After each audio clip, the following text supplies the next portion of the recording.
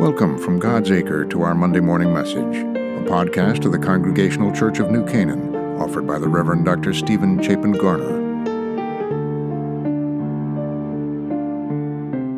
So we've just spent the last number of months on the Psalms, Jesus' prayer book, and now I want to look at a different aspect of Jesus' life. You probably sense this, but so much of Jesus' teaching, so much of his ministry, so many of his interactions were around food, or the table, the dining table.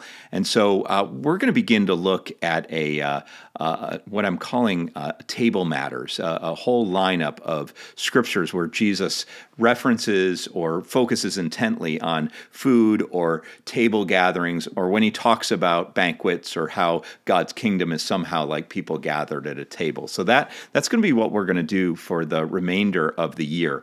And we look first in the Gospel of Matthew, and we'll kind of track through Matthew and then Mark, Luke, and John. And we begin with one of Jesus' first references in the Gospel of Matthew. In his Sermon on the Mount, in the Beatitudes, he says, "Blessed are those who hunger and thirst for righteousness, for they will be filled.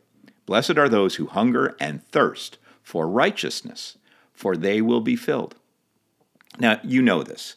Jesus was a faithful Jewish. He was Jewish in identity and in faith. He was steeped in Hebrew scripture and tradition.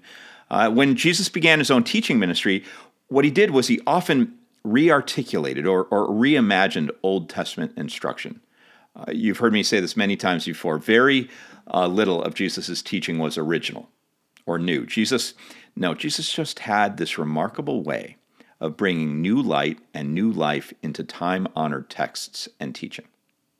And as Jesus began his Sermon on the Mount with his famous Beatitudes, he looked to one of his favorite books for inspiration. It's the book we just spent a number of months in, the Psalms.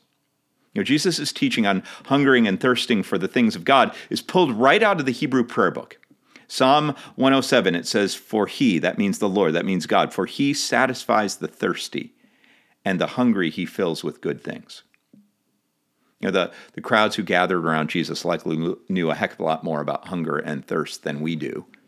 Much of Jesus' first century audience would have lived life on a subsistence level, barely having enough daily resources to survive. They would have known what it was like to have their mouths and their throats so parched that they could hardly swallow. They would have known the headaches, the belly aches, the painfully empty stomachs that make it nearly impossible to concentrate during the day and terribly difficult to fall asleep at night. Now that's possibly why Jesus' miracles of the feeding of the crowds, the 4,000 and 5,000, would have been met with such awe and joy, literally feeding the people, meeting their physical hunger needs.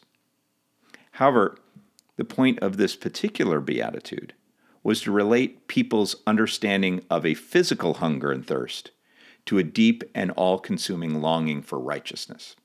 Jesus let the people before him know that people who hungered for righteousness, those who were hungering for the trustworthy and right justice of God, he was saying that their desires, those internal spiritual hungers, would be fulfilled.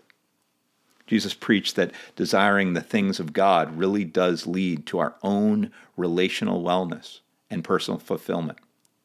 So what I want you to do today is just try to remember, if you can, remember the last time you were really hungry or thirsty. What would it look like if you similarly hungered and thirsted for good and right living, your own and others? Let's pray. Lord God, you know the truth. We're typically well-fed. We're rarely in desperate need or want for drink.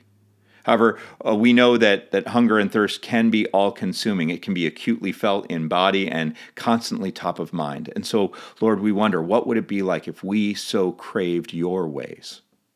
What if our body ached for your guidance and direction? What if we thirsted for your word and to know your will? Perhaps, Lord God, that would lead to a sense of fulfillment, being filled, that often eludes us.